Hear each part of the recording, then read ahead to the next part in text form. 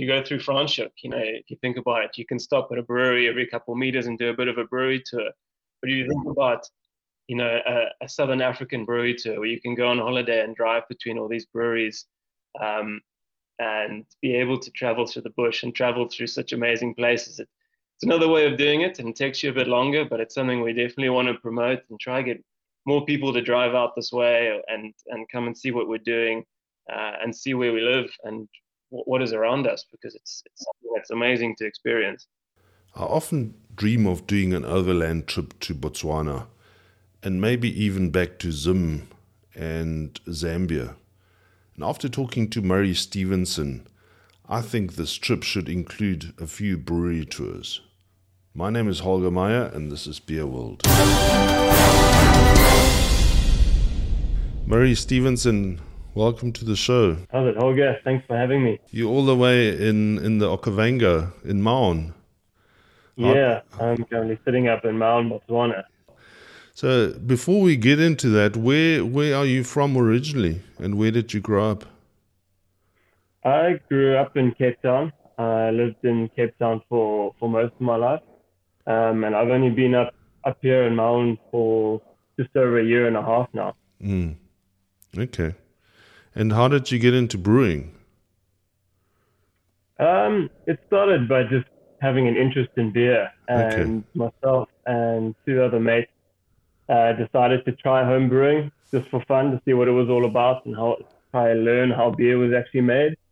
And yeah, it just went well. We really enjoyed it, and we got more and more into it. And just through that home brewing passion, it kind of led me into a career in brewing. Okay.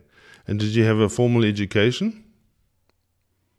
Once I got into brewing, I then started studying through the IBD. So I was working and studying at the same time. But yeah, not before I got into brewing. Okay. And talk us through a little bit about your career in brewing. You've been at some of the top craft brewers in South Africa. How did you end up at Woodstock? Well, yeah. So as I was saying, I started home brewing and was getting into it, and then realized that it was something I could maybe do for a living. I was kind of looking for a job at the moment. I had a background in zoology. I studied zoology at UCT. And most of the work at that time was taking me out of Cape Town, but I was looking to stay. So then through brewing, I realized there were some similarities within the science world.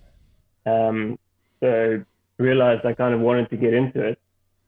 And I think I was just lucky enough to have a connection with Andre, who had basically just started Woodstock Brewery at the time.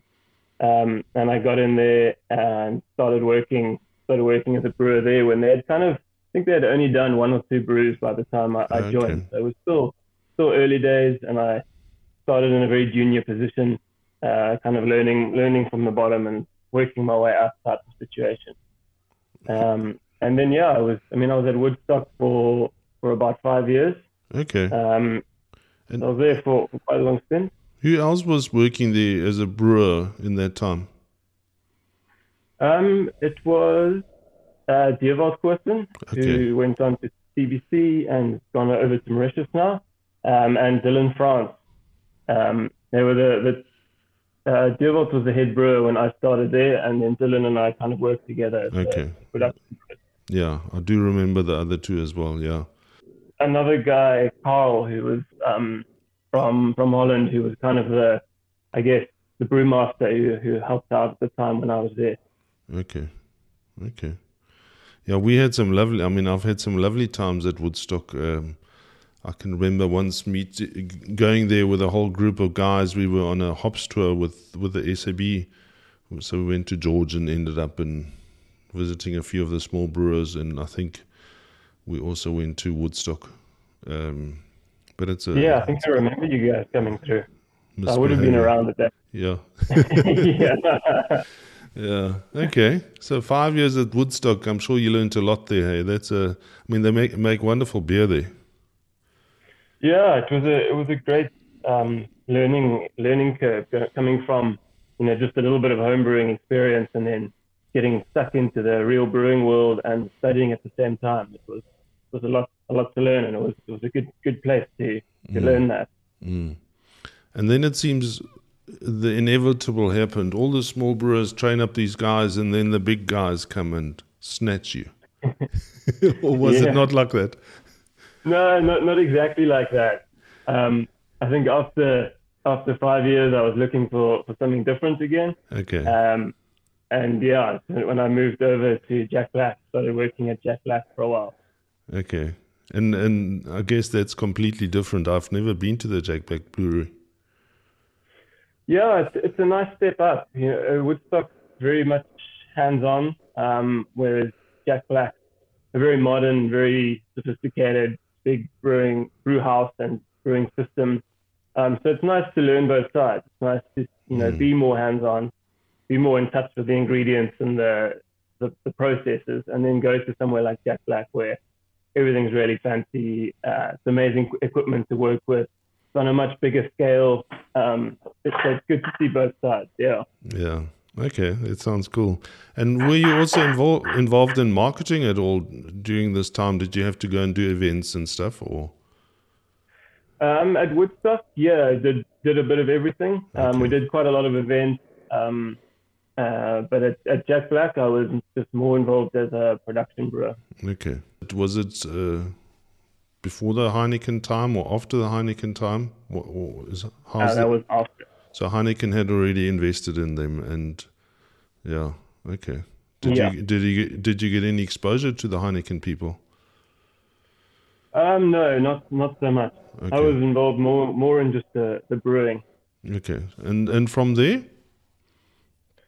So after Jack Black, I was kind of looking for something a little bit smaller again. Okay. Always very interested in the brew pub models and smaller scale stuff like that. So I helped set up like a brew pub microbrewery in Constantia called Patiala. And that was, it was an interesting project to be a part of and to set it up. But we had our launch in February 2020, and then we all know what happened in March of 2020. Yeah, it was a great time to be starting a brewery. Is that still going? I believe it is, yes. Okay. Well, good for them. Yeah. But you didn't last long there then. No, I mean, then we went into lockdown. Yeah. Things got very quiet. And tough time to be starting a brewery. So there wasn't too much going on there. There was, obviously you have the questions of when things are going to lift and if we will be able to carry on and carry on brewing. So it was during that lockdown period that I then actually made another move. And I started talking to the guys up here in Botswana. And yeah, I mean, I was also looking for something different at the time. And yeah, ended up making that move during the COVID lockdown period, basically. Okay, because they must have also had lockdowns in Botswana. Yeah, it was very similar to what was going on in South Africa. I think Botswana often followed suit with what happened in South Africa. Yeah.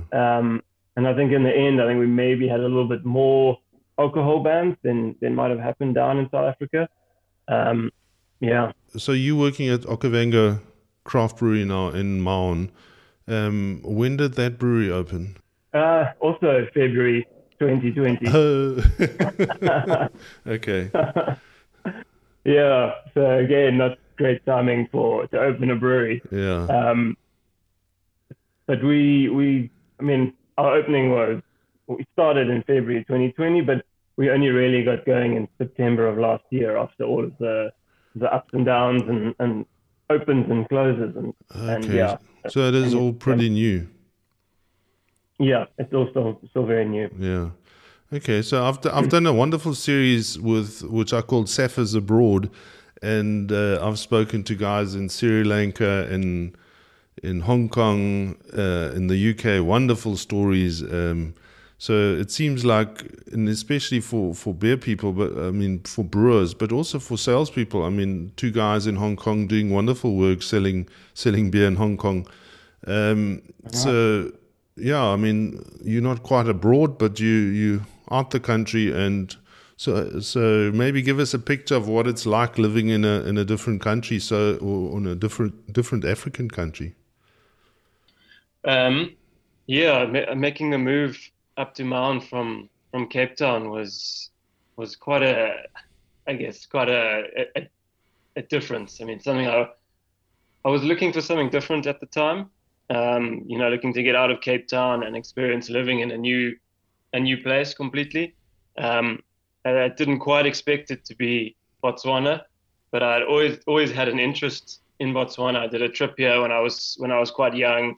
I think that trip resulted in me actually going and studying zoology, being interested in kind of the natural environment. So I was always had a want to come back to Botswana and spend some time in the bush. So when this opportunity kind of presented itself, at first I was like, nah, I don't imagine myself moving out into like a small town in the middle of the bush. Well, not quite in the middle of the bush, but and I made the jump and got here, and it's been a good change. I mean, Maun's a very small town. They call it the Dusty Donkey Town, but it's kind of like the Wild West out here. It's very different. It's a lot of fun. Everything's an adventure. It's a great experience. Starting a brewery in a town like this is another story. But living in a town like this is really cool. It's been a great adventure so far. Okay, so it's a positive thing. Yeah, definitely. Okay, and all the equipment and stuff, do you get it from Cape Town, or how was that already there? So I did join the company when they had already started. Yeah. They started in February, and I only got here in November of 2020. But they had worked closely with the Demetec guys to buy, Demetec down in Cape Town to buy all the equipment and get it up here. So everything had come through Cape Town. Yeah. Okay, and you know the Demetec setup, and you know the people there. Yeah. I mean, through the previous jobs in Cape Town, I've been working with Demetec, buying a lot of our raw materials from them and everything like that. Okay. Maybe talk about the town. How big is the town, or what facilities are there in Maun? I've never been there. So Maun's it's a very small town. It's kind of looked at the gateway to the Okavango Delta. We've got, they say it's one of the busiest airports in the world, just because the amount of small planes that are flying in and out, carrying guests to all the fancy lodges and camps that are in the Delta. So the town itself is small, it's dusty, and there's a really good community of people that live in Maun. Everything is servicing basically the tourist industry, and people getting out into the Delta. In terms of the facilities that we have here, I think it's a lot bigger than I thought it was going to be before I actually came up here. I wasn't quite sure exactly what to expect, but it's got everything you need. It's got a great community. There's a lot to do in and around Maun, including a nice brewery now. So yeah, it's a great place. And do you get any benefit of those tourists? Quite a large portion of our business is based on tourism. Mainly the one is servicing the camps in the Delta, so getting our cans out into the camps. So a lot of the guys, a lot of tourists will fly in, land at the airport and fly straight to the camps. So the only time they will really get to interact with our beer is in the camps. But then there are a lot of self-drive tourists who come from the other Southern African countries who will drive and will come and spend a night in Maun to stock up and refuel and everything. So we do get a lot of those guys coming through to do brewery tours, to try the beer, hopefully buy some cans to take with them when they go into the bush. Okay. So there's a nice spin-off. So when obviously with your brand Okavango, that Maun is the gateway to the Okavango, but how long do you have to drive until you get some real action? From Maun, it's about a 2-hour drive Okay. to Moremi. If you're self-driving up that way, but you can drive, maybe about 45 minutes to an hour north, and you hit the buffalo fence, which is the fence that kind of separates the maybe more the community from the actual wildlife areas. So it's quite close. Okay. Now I see that you've been trying your luck at fishing. I did, yeah. I've had some success, more up in the north in the Chobe Okay. area. Had some good fishing there, and I did another fishing trip, which I don't really count myself as a fisherman. I just do it for fun and Yeah. to have an activity to do with a beer in hand. But it was good fun. Yeah. I always say I'm not a fisherman. I fish along. So when my two brothers go fishing, I go along. And yeah, the big barbel run and things like that is something Yeah. that's on their radar, definitely. Yeah. That's one of the most amazing things about being here is that you're so close to those sort of natural phenomenons that I just go up and spend a weekend up in the Okavango River, mainly watching the barbel run, but there was a rod in the water at the time as well. Okay. Can you tell us a little bit about the brewery? It's got so you've got a tap room. What are the facilities there for visitors? So we are, brewery tap room. We're quite a small brewery. Our brew house is 500 liters. Okay. We've got 4,000 liters fermentation capacity. So it's a small brewery. The idea when they started was to be a brew pub. So we've got a restaurant and a tap room on site. It's quite a big, it's quite a substantial tap room. Got a full restaurant, quite a big menu that does pub food, pizzas, burgers, sides, all those sorts of things. We've got 12 taps set up in our bar. It's quite a large bar area, and we've got quite a big beer garden in front of us as well. So it's a big space that can hold quite a few people. And then we offer brewery tours. We've got a little tasting tray, which is actually shaped like the local boats here that they use to move around the Delta, a Makoro. Yeah. So we've got our tasting Makoro of like our core range of 4 beers. And then we've been doing a few events in the tap room as well. We're trying to get some live music going in Maun. We brought some bands over from Zimbabwe recently and did quite a big show, which was good fun. Created quite a good atmosphere in the tap room and a bit of like an oasis in Maun, where you can come watch a show and sometimes feel like you're not in a small town in the middle of Africa. And I guess there's quite a big expat community because servicing the tourists. Yeah, there is. Okay. All based within tourism and lodges. Yeah. And did you get to visit an opportunity to pop in at the brewery in Gabs? Or did I haven't yet. You no. haven't been to Gabs. Okay, you flew in. No.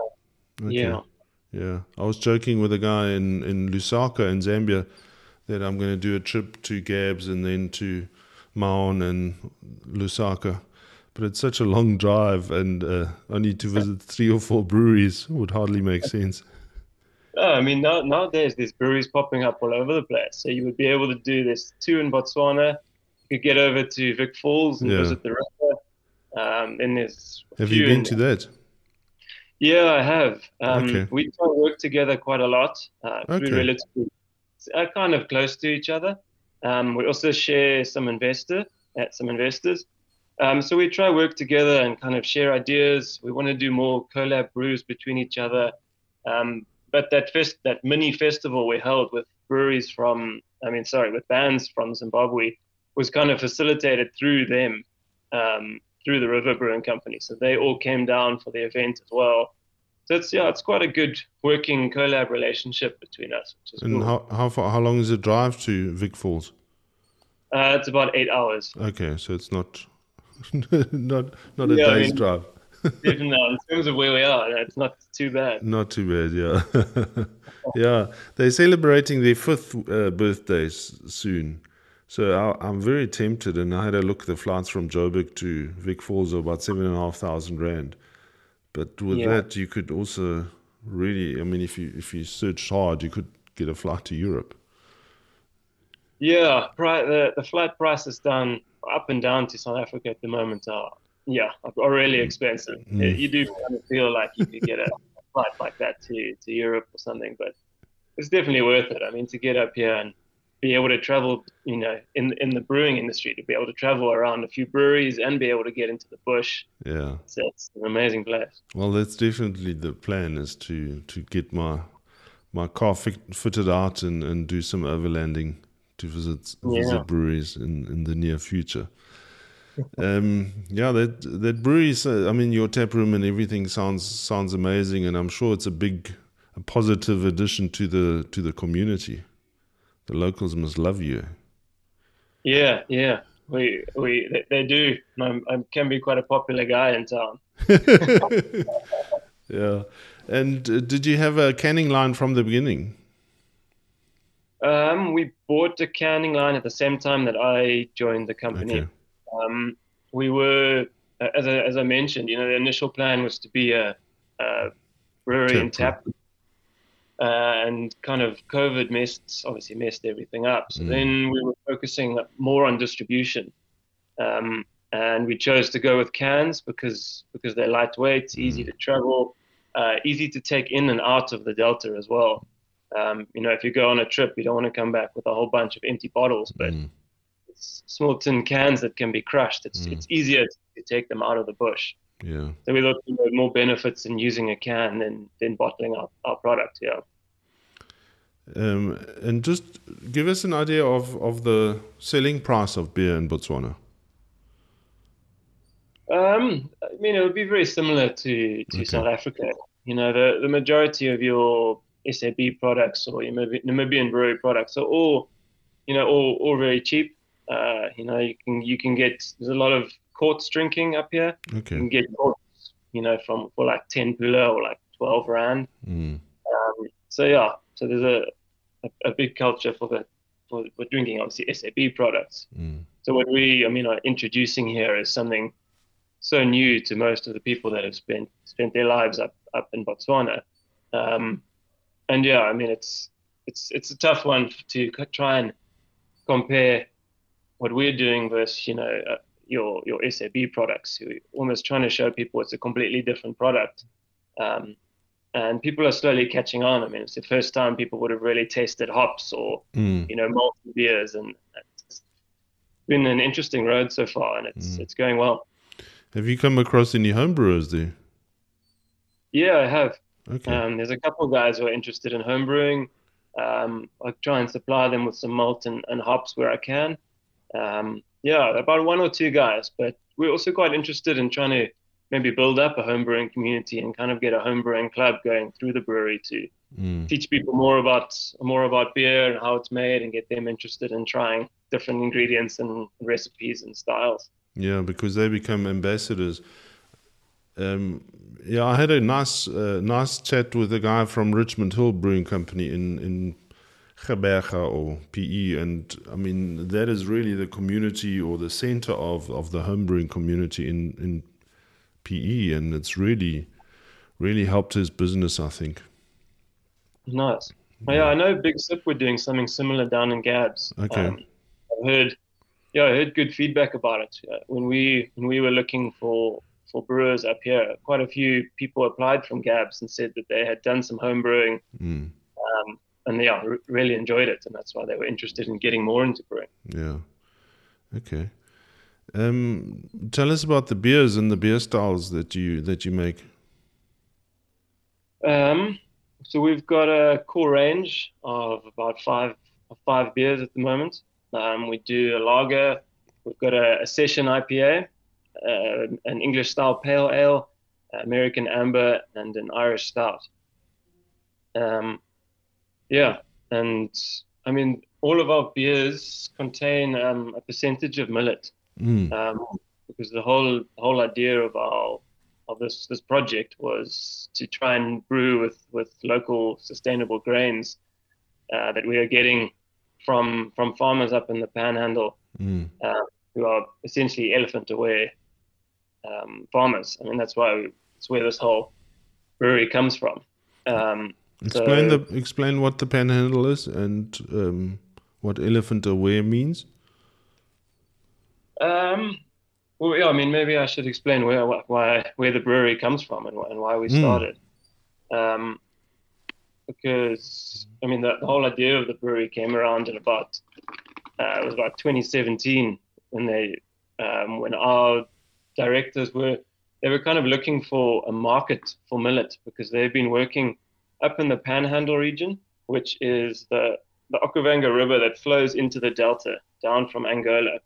And if you kind of look at it on a map, it looks a bit like a pan, and the river flowing into the delta is the handle of that pan. Okay. And they've got an NGO called EcoExist who work all along the eastern side of that Panhandle River, working with the farmers and trying to support the farmers and the communities who live alongside wildlife. And there's a lot of elephants in that area, and they're all farming along that riverbank. And they come into contact with elephants a lot, and it leads to a bit of conflict as the elephants, will sometimes crop raid. So they were working with those communities, and they essentially created elephant-aware farming by giving the farmers the tools they need to protect their fields, and also to be able to increase their yields. Okay. And one of the main things that they grow up in the Panhandle is millet, because it's a grain that grows in very arid environments, and that area is an area of very unpredictable rainfall. So a lot of millet is grown up there. So what two of our directors, Anna and Graham, who started EcoExist, they realized that if they can create a market for the millet that the guys are growing, we would be able to buy the excess millet at a better price, essentially rewarding the farmers for their efforts to farm in elephant-friendly ways. So we as a brewery are buying the millet, the excess millet, malting it and using it in all of our beers at the moment. We are using it only as an adjunct, but we're working towards a range of 100% millet beers.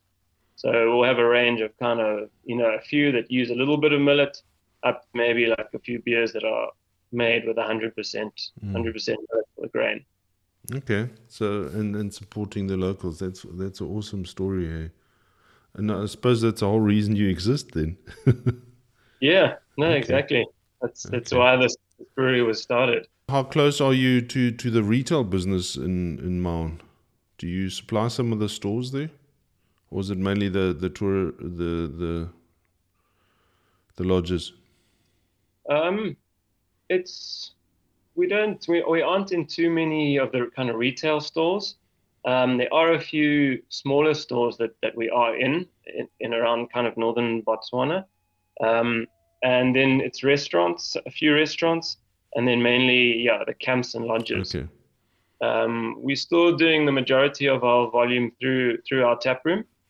And then we send cans up into the lodges in the Delta. There's a few places in Kasane as well, up in the north, and kind of on the border by Vic Falls, that we supply. And there's quite a good amount of tourism that goes through Kasane, kind of getting into the Chobe region or moving through to Vic Falls. So we move some good volume of beer up there to the tourists that are coming through. And then around town, we're in a few of the restaurants, a few of the lodges. Yeah. How does the stuff get to Kasane? Is it? Yeah, it's a good question. Because if I look on the map, there's no road to Kasane. If you go direct to Kasane, you can drive through the park. But at the moment, we're kind of hustling for transport, because we obviously don't want the beers sitting on the road warm, because it can get very hot here. So we were partnering with another local company that has cold trucks that move around Botswana, Okay. and we can use them every now and again. Otherwise, we're kind of hustling for a spot in somebody's car, or I'll take a drive up and spend a weekend in Kasane. Okay. But yeah, it's about a 7-hour drive Yeah. from Mount to Kasane. Yeah. Okay. It's a bit like Namibia, where my cousin was farming and the post office was 4 hours away. Yeah. Yeah. Okay.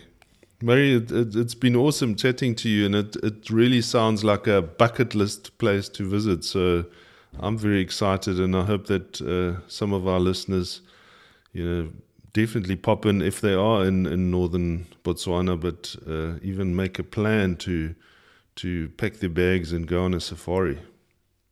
No, definitely. I mean, it's kind of a different way of looking at it.